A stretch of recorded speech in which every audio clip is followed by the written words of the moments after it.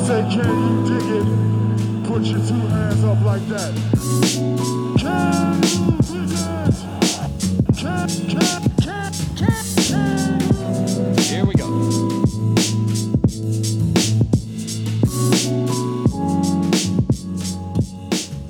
What is up, everybody? We are back with another episode of Can You Dig It? A podcast by Silver Screen Unroll and SB Nation Lakers community.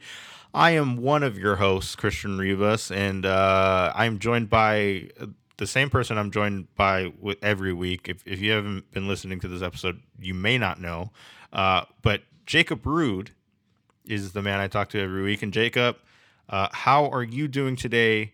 Is the weather nice where you're at? Because we are on different parts of the country.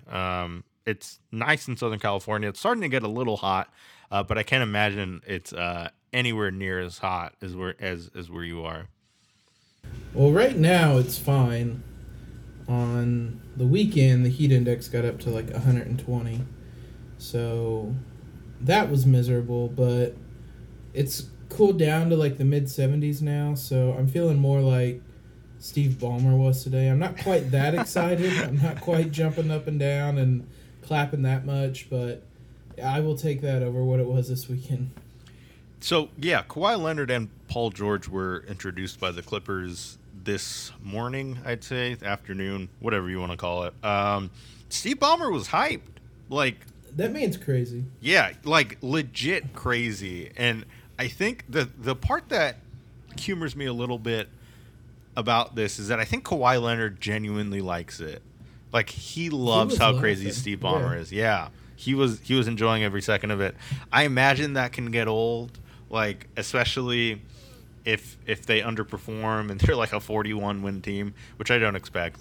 And Steve Ballmer's like that all of the time. I'd imagine that gets tiresome pretty quickly. And also the opposite. Like, imagine how devastated Steve Ballmer was whenever the Clippers lost in the playoffs. Like, to take the Golden State Warriors, so what was it? They took them to 6 games? To take them to 6 games and then lose like that, I imagine he was an absolute mess. He's someone that, like, he makes the highs better and he makes the lows worse. So, like, as long as you're winning, like, it's going to be totally fine and it's going to be fun and you're going to be laughing, but when things aren't going well, that same type of energy isn't probably quite as well received. But they're winning, and Kawhi seemed to enjoy it today. Paul George seemed to enjoy it. And so for now, it's all fun and games. But darn, wouldn't it be a bummer if it just kind of went bottoms up over there? And some of you might be wondering why on earth we're talking about the Clippers on a Lakers podcast. And it's because, one, I think it's important to know that at one point, Kawhi Leonard and Paul George were both supposed to be Lakers. Like, this was supposed to be the year LeBron, Paul George, and Kawhi Leonard were all on the same team. Didn't work out that way. Instead, the Lakers have LeBron James and Anthony Davis, a fine consolation prize. But Paul George and Kawhi Leonard, of course, could not get through just a normal introductory press conference without being asked about the Lakers because, one, they play for the Clippers, who are widely regarded as the little brother or sister of the Lakers, however you want to look at it. And you know, not to mention the fact that they have been tied to the Lakers at various points of their career. So we're going to take a moment to go over some of the comments that they made today and how they reflect the Lakers. And the one that stood out to me the most, Jacob, wasn't even a direct shot at the Lakers. Kawhi Leonard was talking about all the stuff that led him to the Clippers and the things he found attractive about the organization. And the things he said about the Clippers, I don't think could be said about the Lakers yet. So one of the first things he said was, quote, "I just felt like with Doc being a championship head coach, that's something that I wanted, an experienced coach. And the front office is just really transparent with me. They want to win, and it's just an opportunity for us to build our own history. You know what I mean? To make history. They haven't been to a finals. They haven't won a finals. That was something big and exciting for me to make my decision." I know the first thing Lakers fans are going to want to point out, the biggest difference in Lakers and Clippers is, yes, the Lakers do have they've been to the finals. They've won the finals on several occasions. But aside from that, the experienced head coach, the transparency with the front office, which, I mean, as far as we know, has improved with everything we've heard from LeBron James and Anthony Davis during that free agency period, them talking about how much they were in contact with Rob Pelinka.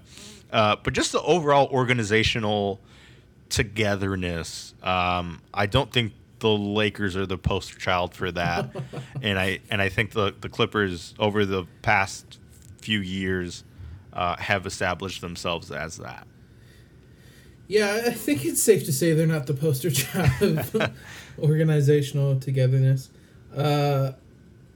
Anthony and Harrison, long ago, used to have a 50 Shades of Shade segment.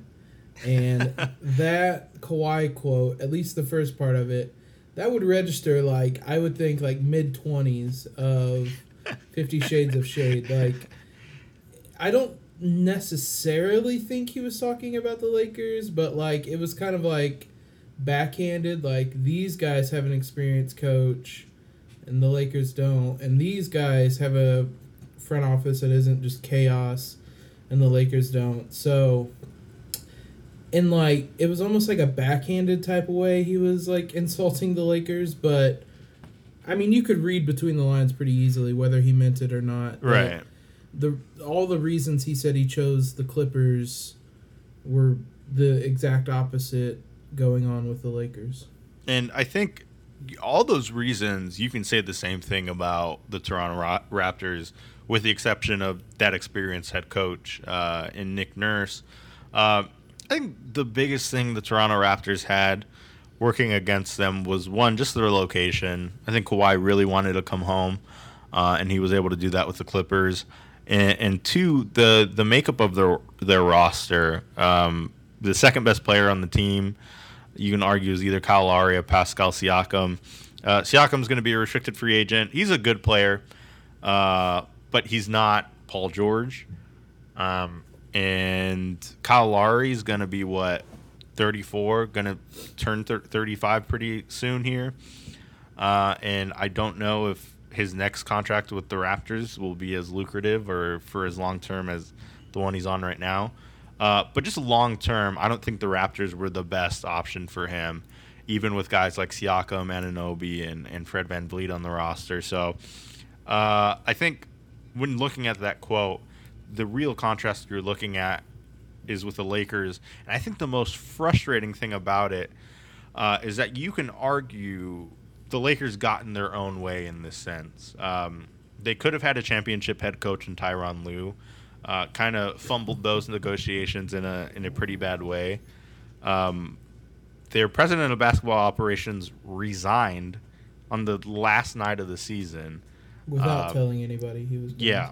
And that doesn't exactly scream transparency. LeBron James, the star of the team, said publicly how upset he was that he didn't get like a, yo, what's up, I'm leaving, from Magic Johnson. And Magic's response was, hey, I'm a grown man. I'm at peace with everything I did. Not a great look for Magic or the front office. So I don't think Kawhi Leonard is wrong in wanting those things, but I do think the Lakers are wrong for not being able to present him that. Man, I keep coming back to this. Magic's, like, aura or whatever you want to call it, like, reputation. I mean, to me, it took a pretty big hit in the last, like, I don't even remember when he resigned. March? April? No, it'd been April.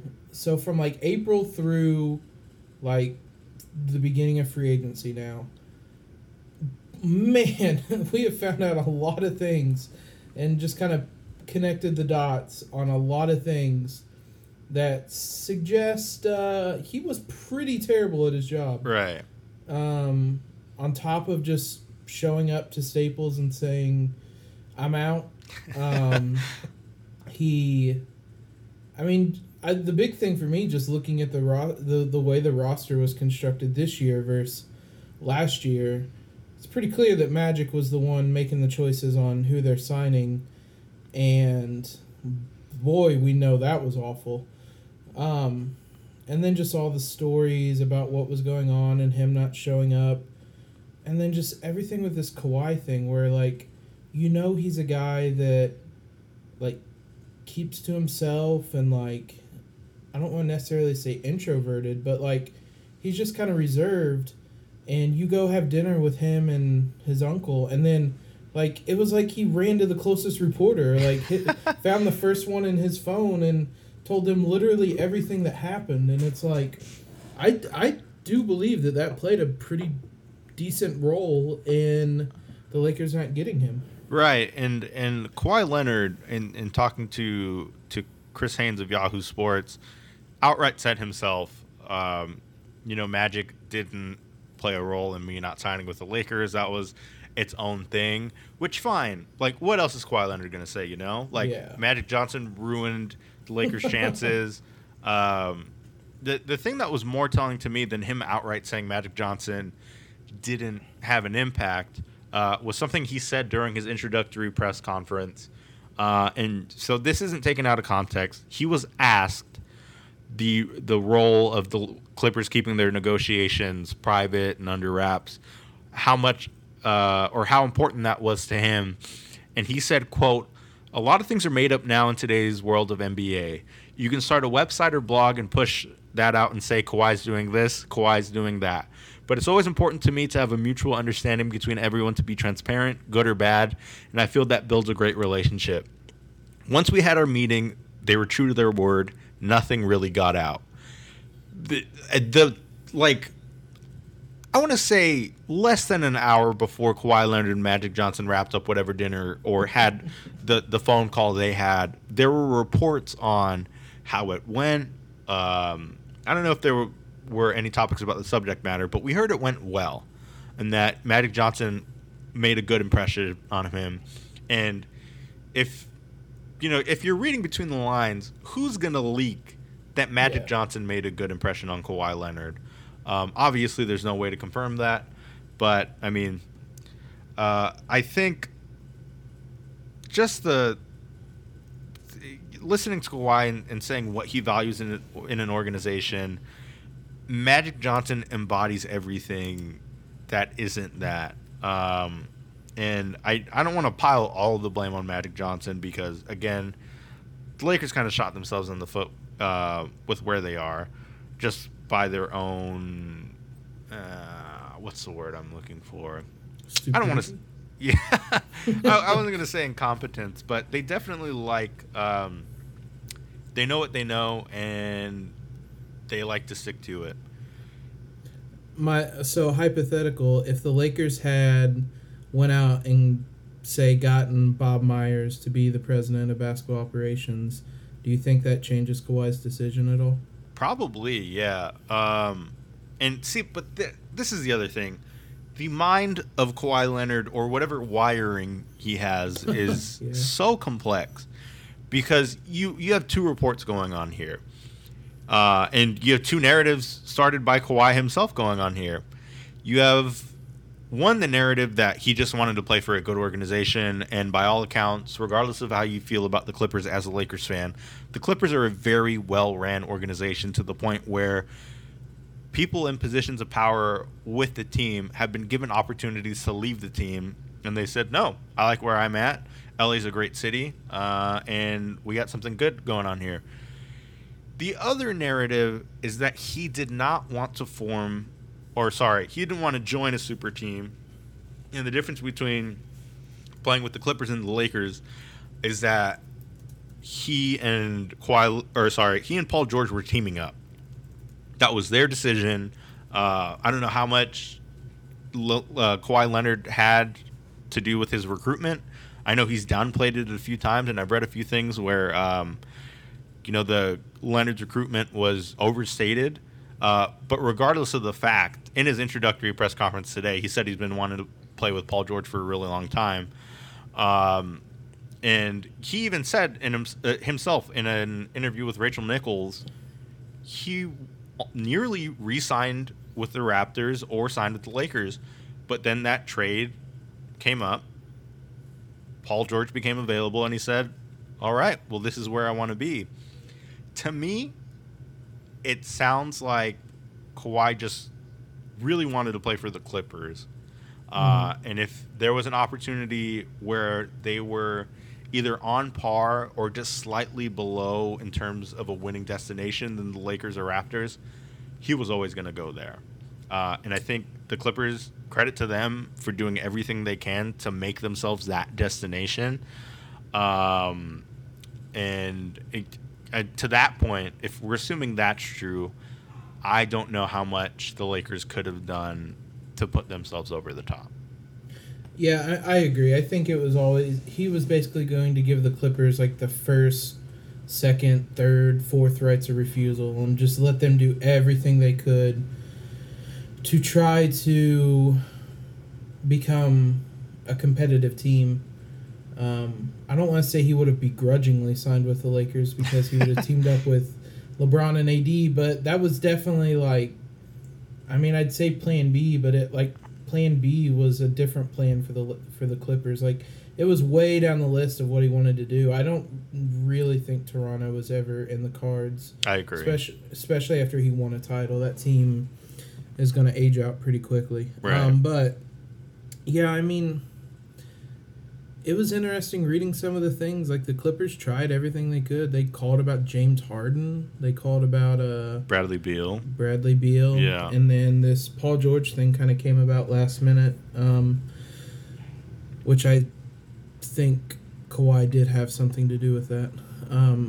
But, yeah, I mean, he was going to give the Clippers every conceivable possible opportunity to get a second star. He didn't want to go there by himself, and if they could get just anybody second type of star player, right, he was going to sign with them. So I think it was going to be I really don't think, like, looking back in hindsight, I don't think the Lakers really had much of a chance just from that perspective, not even taking into account all the front office stuff and the Magic Johnson stuff. I think he just wanted to be on the Clippers. Yeah, and I think that's my overwhelming feeling too. Could the Lakers have put themselves in a better position to make a pitch for Kawhi Leonard? Yes, and I think that's a fair complaint to have as a fan.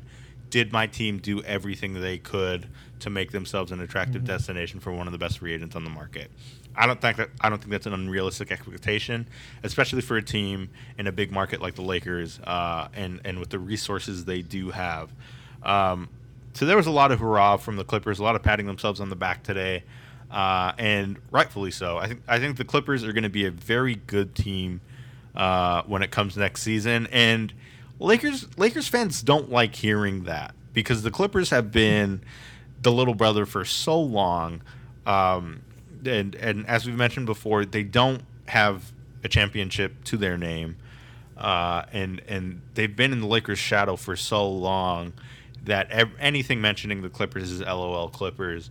And I think when you look at this roster and the talent they have, I don't know if any reasonable person can look at that and say, don't worry about it. It's just the Clippers. They're going to be very good next season. Yeah, as I found out, I think yesterday or Tuesday, whenever you're listening to this, there's a lot of, maybe not a lot, a vocal minority subset of Laker fans who are not quite ready to admit that the Clippers might actually be a legitimate contender. That team, that roster, it's a really good roster. It's a really good core that they already had. They got, I mean, you talked about the front office people turning down other positions to stay with the team. You have, like, players who are turning down more lucrative deals. Patrick Beverley turned down a lot more money from Sacramento to stay with the Clippers. Mm-hmm. Lou Williams signed a ridiculously team-friendly contract. Mm-hmm. Even Montrezl Harrell, I don't know how much interest he had when he signed, but his contract's even pretty team-friendly. So you have those three already. Zubats was already coming back.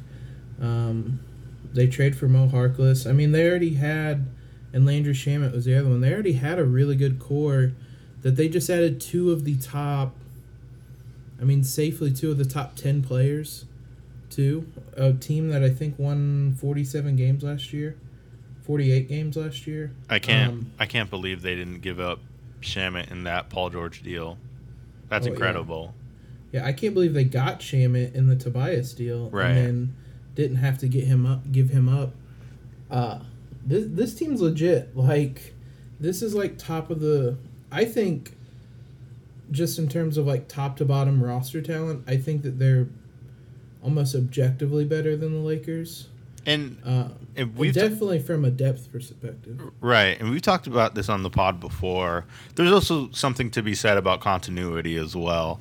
And, Doc Rivers has his vets in place with the Clippers. You got, as you mentioned, Lou Williams there, Montrezl Harrell there, Patrick Beverley's coming back, JaMychal Green's coming back.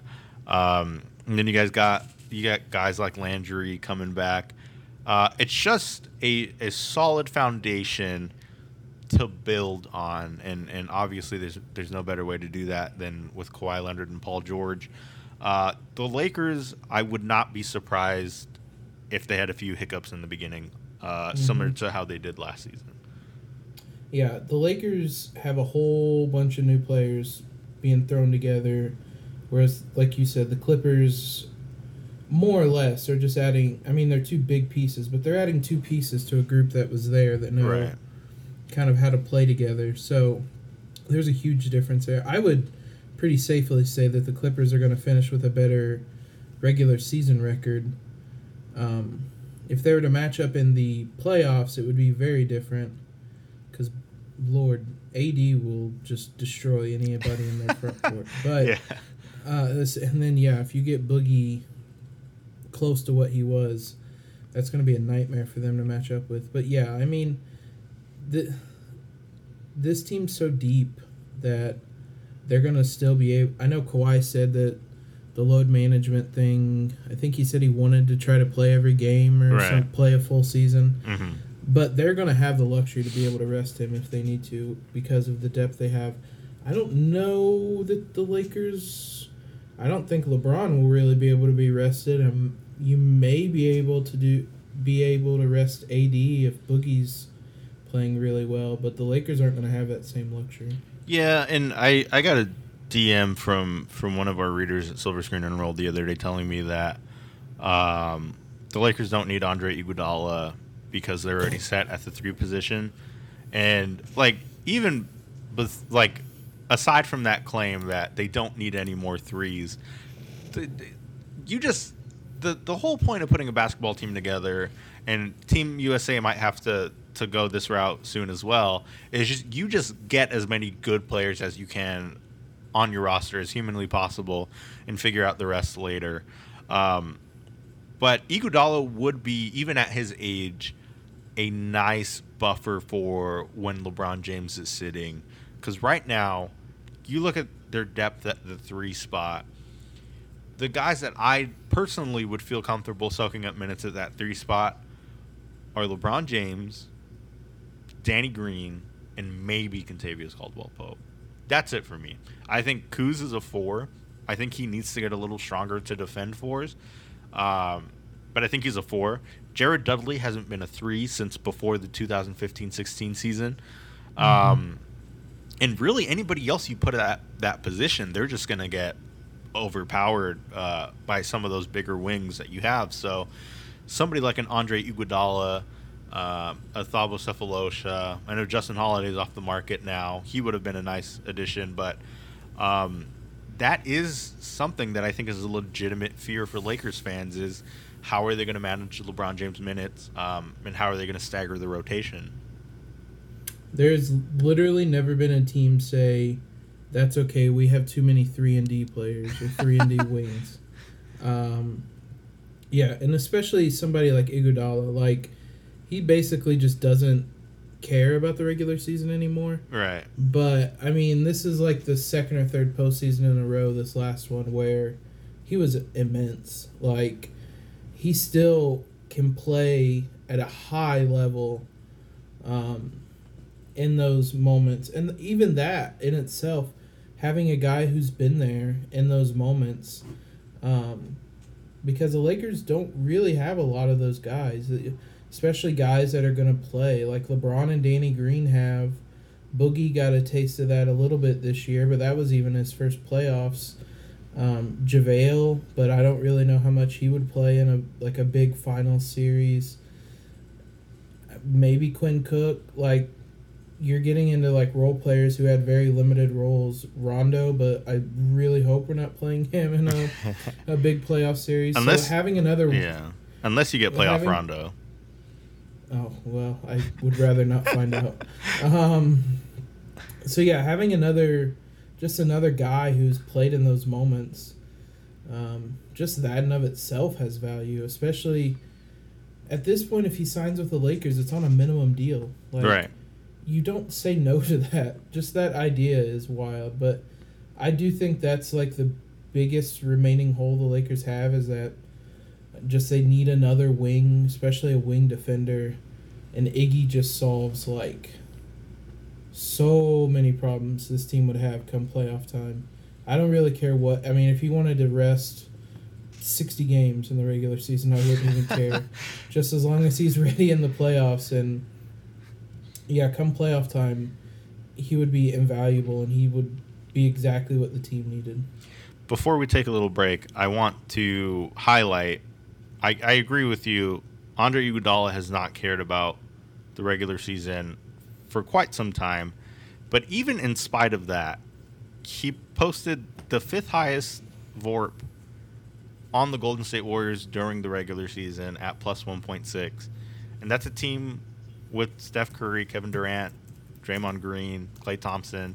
He's just an absolute monster. And again, a guy that's been there before knows what it takes to win at the highest level. And when we come back, we will talk about one of those guys that the Lakers have that has just been there before. So kind of on the topic of Kawhi Leonard, one of the guys that was waiting for that free agency saga to come to an end was Danny Green. And despite having an offer from the Mavericks, which I think was 3 years, $36 million, if I'm not mistaken. I think that third year was only partially guaranteed, which is one of the factors I'm sure that led him to the Lakers. But beside the fact, Lakers got him at a 2-year, $30 million deal. It's a really good deal for a player of his caliber because, one, I think that that signing, among others, just kind of it felt good as somebody that covers the team, because you saw last year the lack of effort they put into putting shooting on the roster, and by the time they realized, oh, you know what, maybe LeBron James does need shooters to thrive come playoffs, or just to compete for a playoff spot. By the time they realized it, by the time they got Reggie Bullock, Mike Muscala, it was too late. And Muscala, God. And so them signing Troy Daniels, Jared Dudley, guys that are 38-plus career three-point shooters is great. And Green is at the very top of that list. Last year he shot 45.5% from the three-point line on 5.4 attempts. Off the top of my head, the guys that did that last season, if I'm remembering correctly, are Stephen Curry, Danilo Gallinari, Buddy Hield, Klay Thompson, and Joe Harris, which you're talking elite three-point shooters, and that's what Danny Green is. And if you get LeBron James, an elite three-point shooter, you're already in a better spot than you were last season if you're the Lakers. I mean, we saw what he did with Kyle Korver. When the last year LeBron was in Cleveland, Kyle Korver, I had it pulled up here, shot 43.6% from three on 5 attempts a game. I found some stats, or I looked up some stats on Danny Green to give you an idea of just how absurd of a shooter he is. So, according to Synergy, on unguarded catch and shoots this year, he shot 59.2%. Not all of those are necessarily threes. I can't imagine there were many that weren't. That is 100th percentile. That's first in the league on people with at least 10 possessions. Like, he was best in the league at unguarded catch and shoots. NBA's stats have how close a defender was. So on wide open shots where the defender is at least 6 feet away, he shot 51.3%. On open shots where the defender was 4 to 6 feet away, he shot 44.5%. So basically, if he was open from 3, he shot 48% last year. And the one, just to tell you how bad the Lakers were last year, on shots where he was considered tightly guarded, 2 to 4 feet, he still shot 36.5% from 3 last year, which would have been 4th best on the Lakers. Behind, it was Caruso, Rondo, and Lance Stevenson. I know Kuzma's probably not on that list just because, I mean, he was pretty terrible from the three-point line. Like, even wide open catch and shoot three-pointers, he was very, very bad. And happy birthday, by the way, Kyle Kuzma. Hell of a way to wish him happy birthday. Right. I mean, I hope really bad. I hope he has a bounce back season. I hope he's great. I have no doubt he'll be very good. But yeah, as a 3-point shooter, he wasn't great. And I think last season the Lakers were banking on 2 players in Kentavious Caldwell-Pope and Kentavious Caldwell-Pope and Kyle Kuzma, sustaining unprecedented success that they had from the 3-point line. Like, prior to coming to the Lakers in his first year, Kentavious Caldwell-Pope by no means was a lights-out 3-point shooter. And the same could be said about Kyle Kuzma during his time in Utah. Just not a good 3-point shooter. With Danny Green and the amount of years he's been in the league, you have 10 years of proven 3-point shooting, which isn't something the Lakers had last season, with the exception of maybe Reggie Bullock. But even then, as soon as he, sniffed the air in Los Angeles, he became a bad 3-point shooter. Hopefully the same thing doesn't happen to Danny Green. But even then, I think the part of Danny Green's game that's underrated, and maybe I'm wrong, is the impact he has on the defensive end. Oh, well, yeah, certainly. I was looking, Kuzma last year on the same wide open, or shots considered wide open, was 31.9%. Yeah, not great. Happy birthday. That's 20% worse than Danny Green was.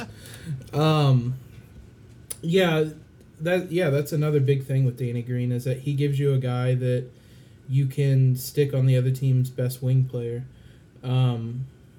He probably is best guarding 2s, which is kind of another reason that Iggy would be awesome to get. Right. But he's more than capable of guarding 3s. Last year, Brandon Ingram's a really good young defender, but he's still inexperienced, and he was the one more often than not tasked with guarding the best wing player. So having a veteran who's been around and guarded some of those types of players on the team this year, you can basically say Danny Green has, X player, and we'll figure out the other matchups from there, which Right. is just a huge luxury to have.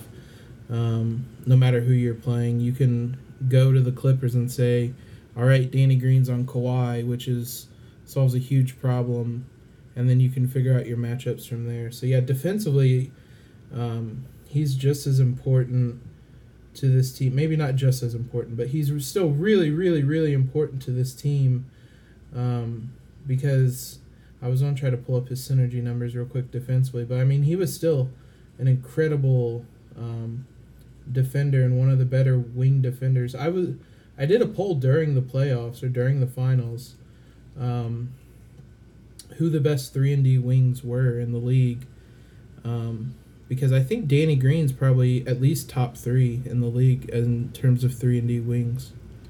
I think I really like the point you made about Brandon Ingram, and I wouldn't limit that to just Ingram. I think when you look at guys like Brandon Ingram, Josh Hart, and Lonzo Ball last season, all had the potential to be positive defenders, impact players on the defensive end. The only difference is on a lot of nights, and I think you can say especially with Josh Hart, he'd do a really good job of defending his guy, but he'd just make dumb mistakes that young players make, like fouling James Harden on a 3-point shot, and so many times. Right, and fouling shooters in general. Josh Hart was the absolute worst with that last season, and to have a guy that's been there before, like Danny Green, pick up, whether it's C.J. McCollum, James Harden, even to a lesser extent Gary Harris, just good shooting guards in a stacked Western Conference. That's going to be really helpful for the Lakers. And I don't know if you're still planning on pulling up those synergy stats, but just looking at ESPN's real plus minus, in terms of defensive real plus minus, Danny Green was only second to Jimmy Butler in defensive real plus minus among shooting guards last season. Which I don't know if you've watched Jimmy Butler play or heard stories about him playing with team janitors and God knows who against the Timberwolves starters. But he's a really good defender. And to have a guy that you can say, I don't think it's hyperbolic to say an elite wing defender on the team. If you had to think, when's the last time LeBron James played with a guy like that? An elite wing defender. It wouldn't be anybody in Cleveland that second go around. Maybe Dwayne Wade. With the Heatles, there wasn't really anybody else because the other kind of wing player was usually like a Ray Allen or a Mike Miller. And those first Cleveland teams were kind of the same. They were another guard. Yeah, he may have never, unless I'm just forgetting someone, he may have never had any wing player that's as good of a defender as Danny Green is. Yeah, I hadn't thought of that. That's a really good point. Dwayne Wade would be the only one, but I mean, I guess Dwayne Wade was probably guarding the other team's shooting guards like Danny Green will. So, I mean, Wade during those Heatle years are probably the only time he's really had another wing defender to match up on somebody out there. And to me, and I know this is a really unpopular opinion, especially from LeBron James detractors, but to me, really all LeBron James need is a co-star and a reliable 3-point shooting veteran that can play defense. I think right there is the recipe for a championship with LeBron James. I don't know if that alone is going to be enough for them to get across the likes of the Clippers, the Nuggets, the Jazz, and I know people like to clown on the Houston Rockets because they've been so close for so many years, and people love, especially to clown Russell Westbrook because he's been, I don't want to say a ball hog because I mean he's averaged a triple double, but I'll say it. He's a ball hog. He's people. The Houston Rockets scare me just a little bit. I think they're going to be a very tough team to guard, especially when you look at who the Lakers could potentially pair Danny Green with in that backcourt. And right now, I don't think there's any clear-cut answer. Yeah, those are the types of things where I was actually talking about this today. Like, if you assume Harden will be defended by Danny Green, which almost certainly, buddy, I don't know who you put on Russ. You really better hope Avery Bradley has a bounce-back year. I mean, Caruso maybe. That'll be interesting. But at the same time, like, who are they going to defend Anthony Davis with? Like, I guess maybe Clint Capella, but if you go with Davis and Boogie, they're not going to be able to play small. Yeah. That's a thing that I was discussing basically playoff matchups with a friend. The Lakers are going to lose a lot of the backcourt matchups unless they get Iggy. which right now, in that conversation, we weren't assuming they were. They're going to lose most of the backcourt ones. They're going to win about every front court matchup in the league next year, which will make for some really interesting playoff series. Knock on wood that we finally get the playoffs again. But yeah, I mean, the Rockets are the one team that, just kind of looking on paper, will be a really interesting matchup.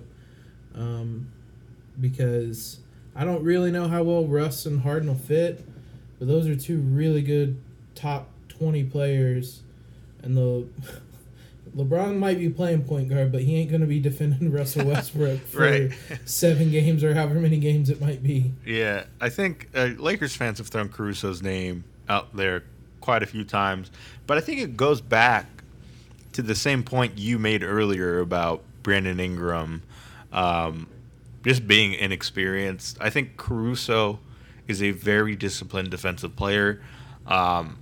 I think he knows what he's doing on the defensive end.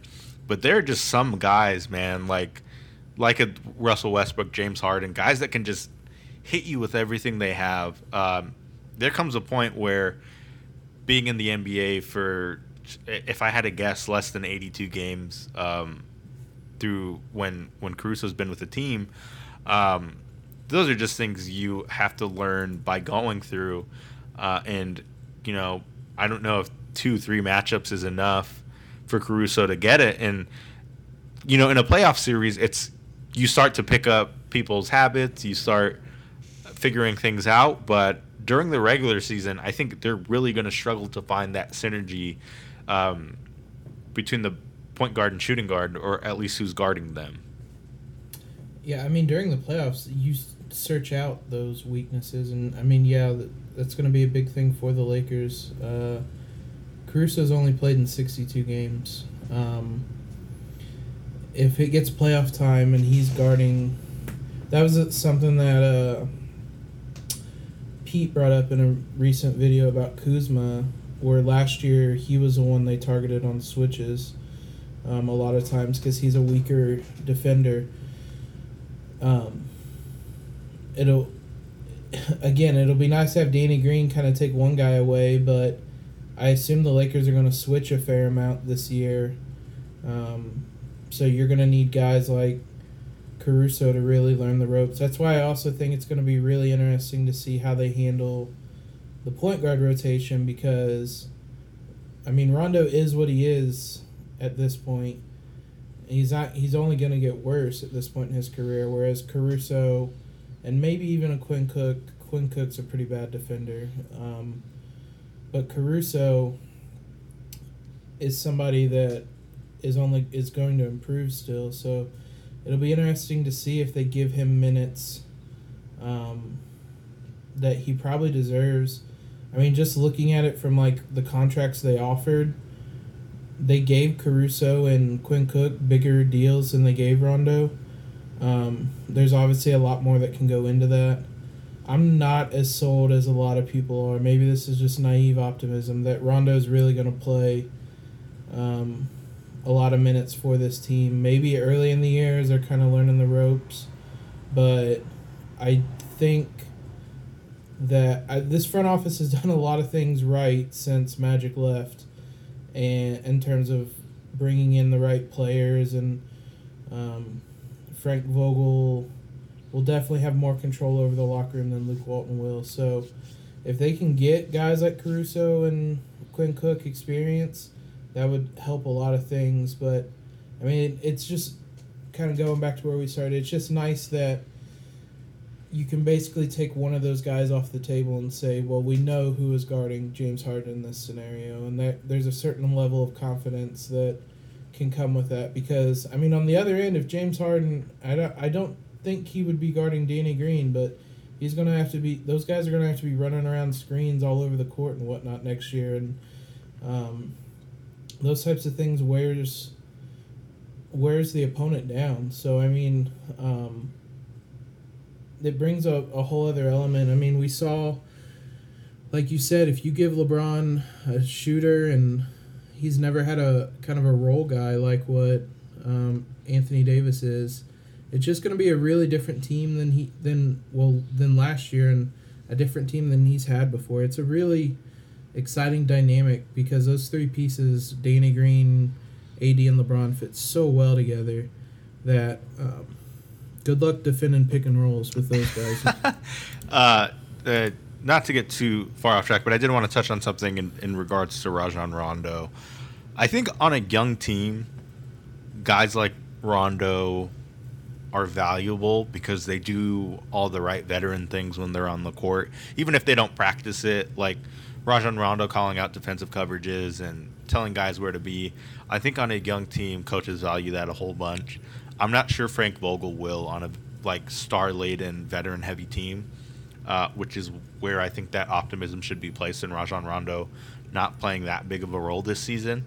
I think when you look at the type of offense the Lakers at least should run, Quinn Cook should be seeing a whole bunch of time at that point guard position or at the 2.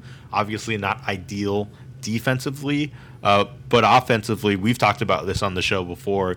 I don't think it's unrealistic to roll out a 3-guard lineup with Alex Caruso, Quinn Cook, and Kentavious Caldwell-Pope, at least offensively. Again, going back to defense, who knows what they're going to do. But if they can outscore the second unit with the guys they put out on the floor, they're in a decent position.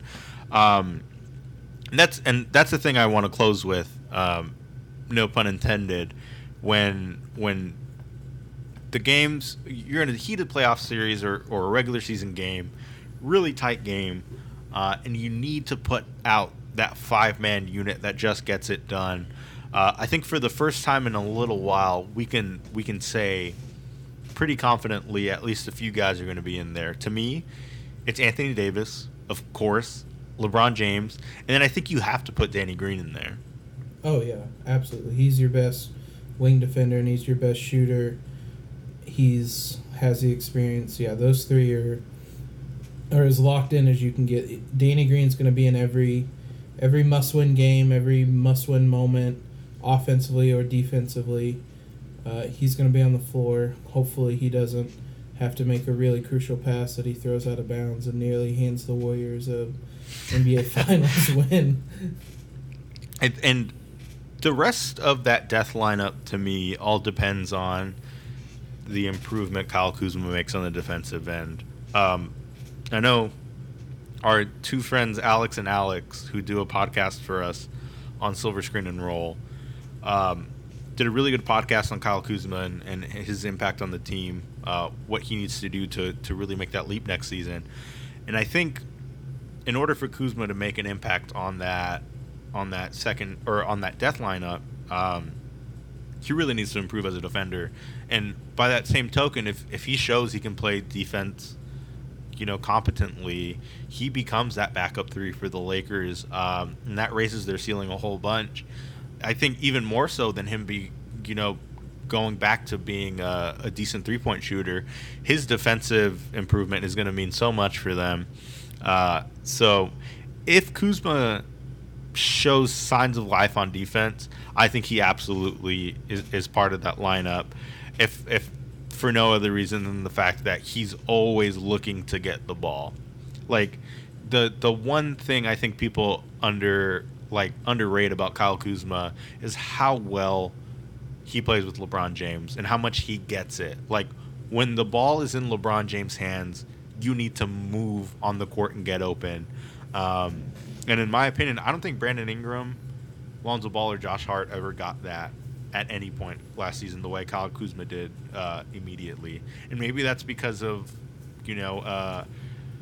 a scary amount of self-awareness that they just thought, once I get this ball, what am I going to do with it? But Kuzma is that guy, and he can create for himself. So at that point, you have Anthony Davis, LeBron James, Kyle Kuzma, and Danny Green. Who's that 5th guy in that lineup for you before we go, Jacob?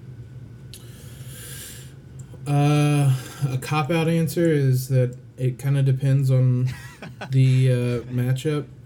Who do you not want it to be, I guess, is a better question. Rajon Rondo.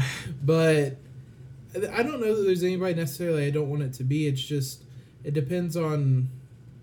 I think I'd probably prefer it to be Boogie, but you can't do like you. I don't think you could do that against Houston because Yeah, they're that's going to a- play small. That's big too.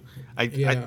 That's an option that the Lakers have that a lot of teams don't have. Like the only team I can think of, and I think we've talked about this on the show before, that can match the amount of size and skill that the Lakers have, at any point of the season is probably the 76ers with Simmons, Harris, and Horford and Embiid.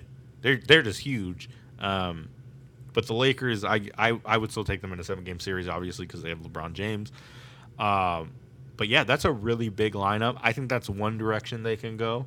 I think everybody's praying that Avery Bradley is even if he can only defend ones, because the Avery Bradley of old, regardless of whether or not he was overrated in his time in Boston, I personally think he was.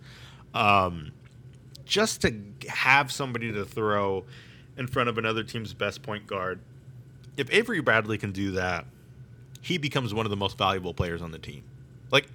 I'd extend that to Alex Caruso and Rajon Rondo too, although I'm not holding my breath about Rondo.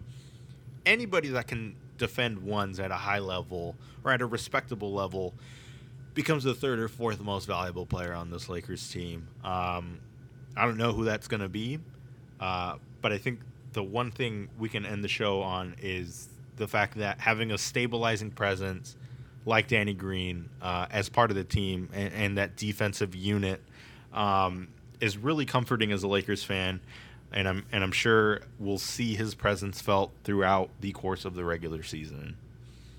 Yeah, you won't go into games this year kind of fearing. I mean, you might, but there's less fear with opposing wings that are really good because, you have a guy that's right there ready and able to defend him next season. Jacob, this was a whole bunch of fun, and I hope you guys have fun listening to us. If you do, I was going to say hop on over to iTunes, but that doesn't make sense. One doesn't hop on over to iTunes. You can head on over to iTunes and leave us a nice little 5-star review if you think our show is worth that. And, maybe say nice things about Jacob's beard. You can't see it because... Just take his word for it. Right, yeah. It is very nice. I cannot grow a beard myself. It's just a patchy mess, and even my mustache is just wispy and pale in comparison to Jacob's. But yeah, thanks so much for listening, and we'll see you all next week.